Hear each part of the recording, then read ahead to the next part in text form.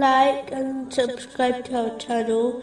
Leave your questions and feedback in the comments section. Enjoy the video. Continuing from the last podcast, which was discussing chapter 6, verse 127. And he will be their protecting friend because of what they used to do. Allah, the Exalted, protects and preserves the creation and takes care of them with special care.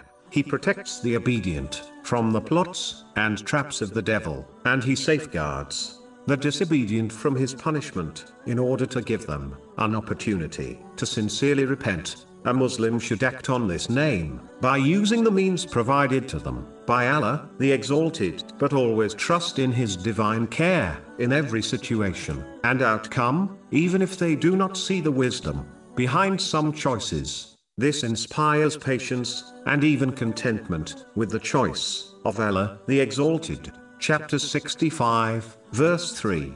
And whoever relies upon Allah, then He is sufficient for him.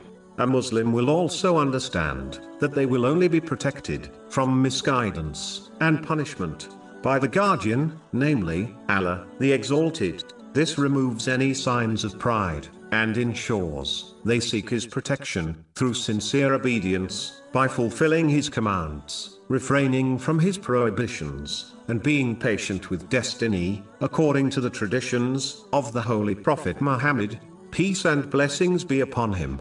A Muslim must act on this divine name by protecting every trust they possess, such as their blessings, by using them according to the teachings of Islam. They should protect their actions and speech from the disobedience of Allah, the Exalted. Moving on to chapter 6, verse 128.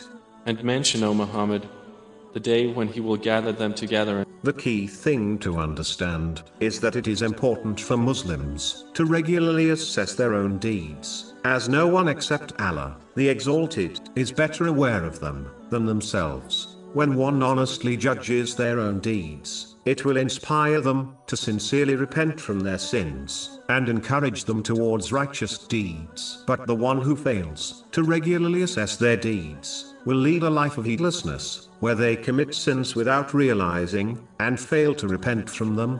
This person will find the weighing of their deeds on Judgment Day extremely difficult. In fact, it may well even cause them to be hurled into hell.